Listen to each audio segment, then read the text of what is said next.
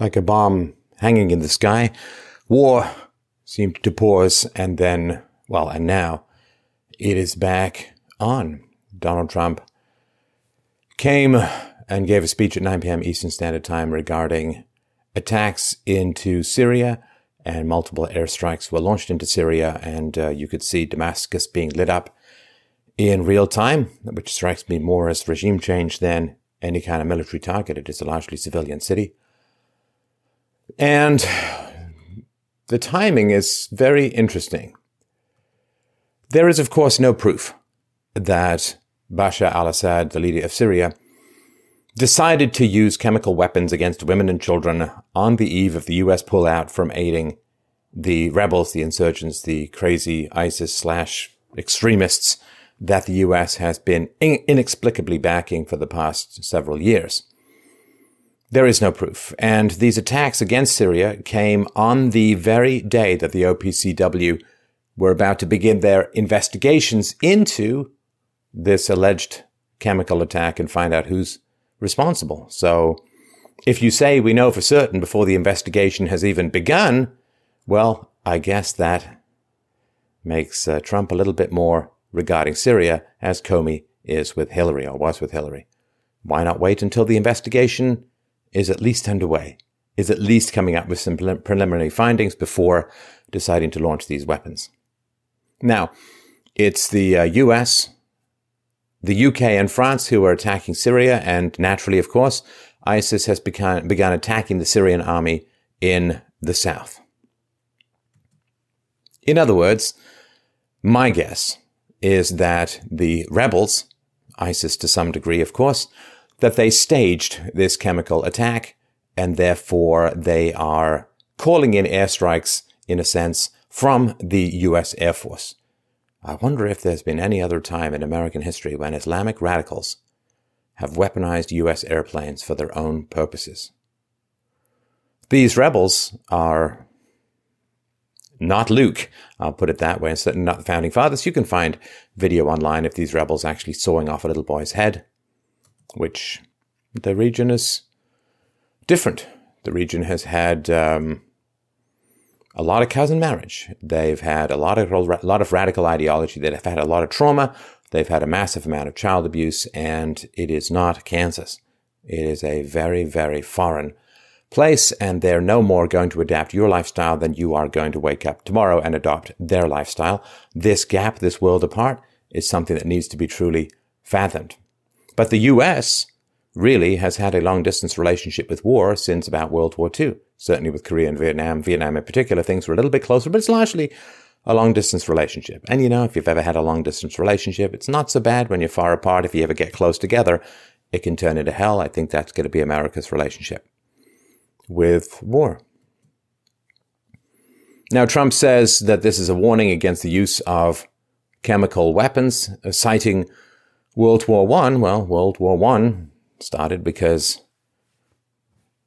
a king took a wrong turn down a street. The king's driver took a wrong turn down a street, and he ended up being blown up by a crazy leftist. So, yeah, little things can spark big conflicts. That apparently is the message about World War I that was lost on President Trump and his advisors, and who now say, well, the entire purpose is to make sure that Assad does not use chemical weapons again. Well, according to what they expect you to swallow, of course he's not going to use chemical weapons again, at least until the U.S. is about to leave, at which point he will do an entirely useless quasi-military strike on non-military targets in a town that he has completely surrounded and is about to take over. And this is the problem. This is the problem. The narrative that we're supposed to believe, that we're supposed to accept, is so crazy. It's so random. It's so contradictory. But unfortunately, everything put together piece by piece over the last 150 years, everything is kind of in place.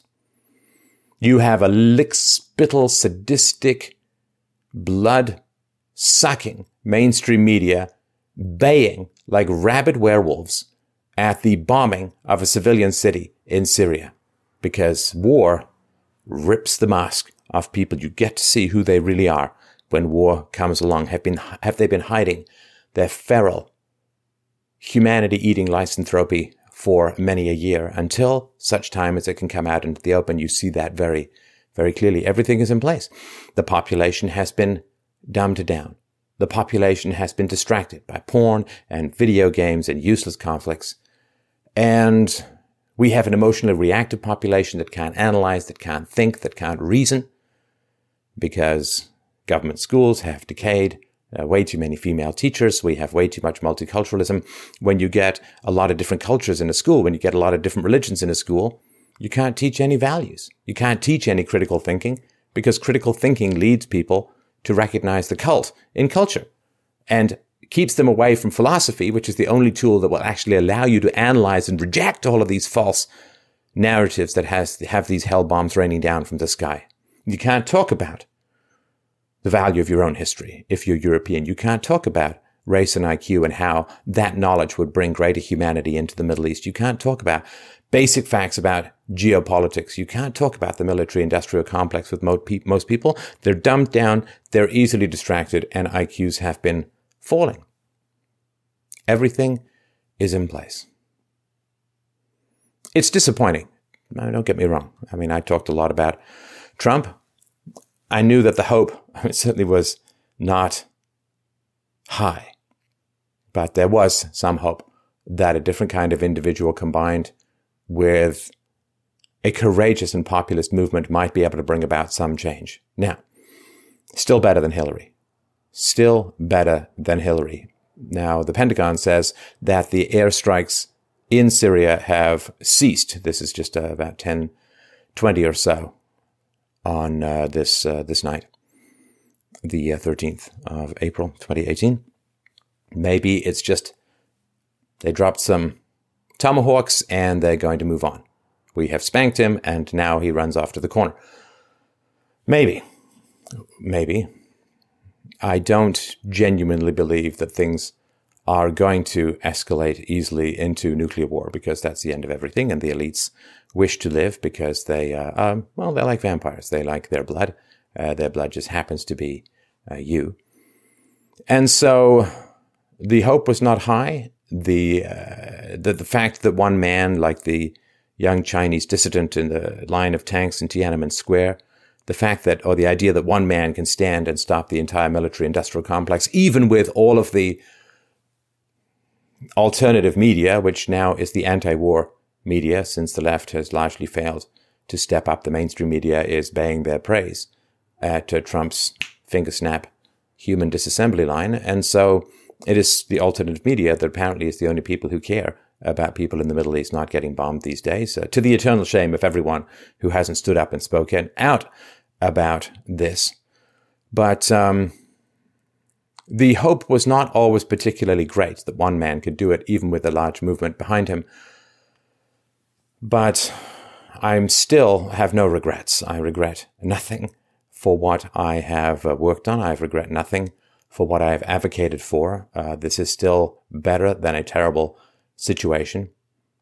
And, when you have the gangrene of warlust and the gangrene of statism deep in your system, sometimes you may lose a toe or two, but it's still better than your leg or your life. And this is the compromise that is necessary under the current system. I have little interest in pursuing political advocacy going forward. I don't mind reporting on things. I don't mind pointing out the inevitable disastrous consequences of various policies. But as far as let's go ahead and change things, I did exactly what I told people to do. I did one of my first big hit videos was called The Truth About Voting.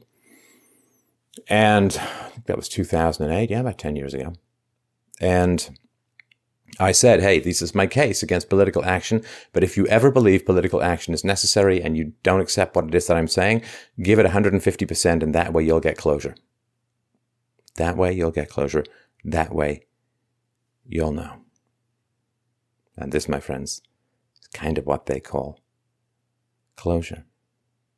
Because when it comes to war, you can make the case all you want. You can say no more war. You can scream, you can bellow, you can cry your barbaric York from the rooftops of the world in an attempt to shield falling swords with mere syllables, but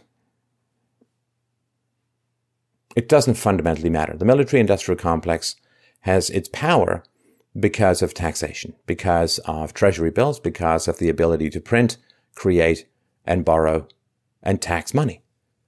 So once they can draft your money, they don't really care about your free speech. You can rail against that person all you want, but it's like screaming epithets at the guy who's already stolen your car and is halfway down the highway at high speed and you're on foot. I mean, you can yell all you want, but he's already in possession of your car. What does he care? They're already in possession of your money, the money that they need to buy the bombs to blow up the people. And so once they can draft your money, who cares about the rest of it? And this power to draft is foundational, and it will not be relinquished by the state. It's really the essence and foundation of state power. The state exists because people have the delusion that it adds value to a particular transaction, that it creates money, that it gives you money, that it pays for welfare, that it provides free education. It does none of these things. It steals and lies and cheats in general, and that is the basic reality. It's never going to give up that power. It's like asking a vampire to give up blood. It's the only thing that sustains it and gives it the illusion of life. And since the state has gained the power to create money at will and at whim, it has detached its last moorings free from the will of the people. And the will of the people now wanders lost like a madman in an abandoned asylum, bleating for a salvation and a sanity that exist only outside the doors he cannot reach. The state has lost its moorings. It now flies above us, using us as collateral, as pawns in its exercise of power for the sake of power, its exercise in destruction for the sake of destruction, its hatred of the good for being the good. The state has lost its moorings and now flies above us like a sadistic god. And the thought that comes to my mind is King Lear's lament on the moor. When he has lost his power, he feels he is going mad, and he understands his relationship to those who have power over us. Spoken in Shakespeare in some of the most concentrated syllables you'll ever find to understand the state of mind, the state of the world, and the state that rules you. King Lear looks at the sky, the rain, the thundercloud, and he says, "As flies to wanton boys are we to the gods. They kill us for their sport."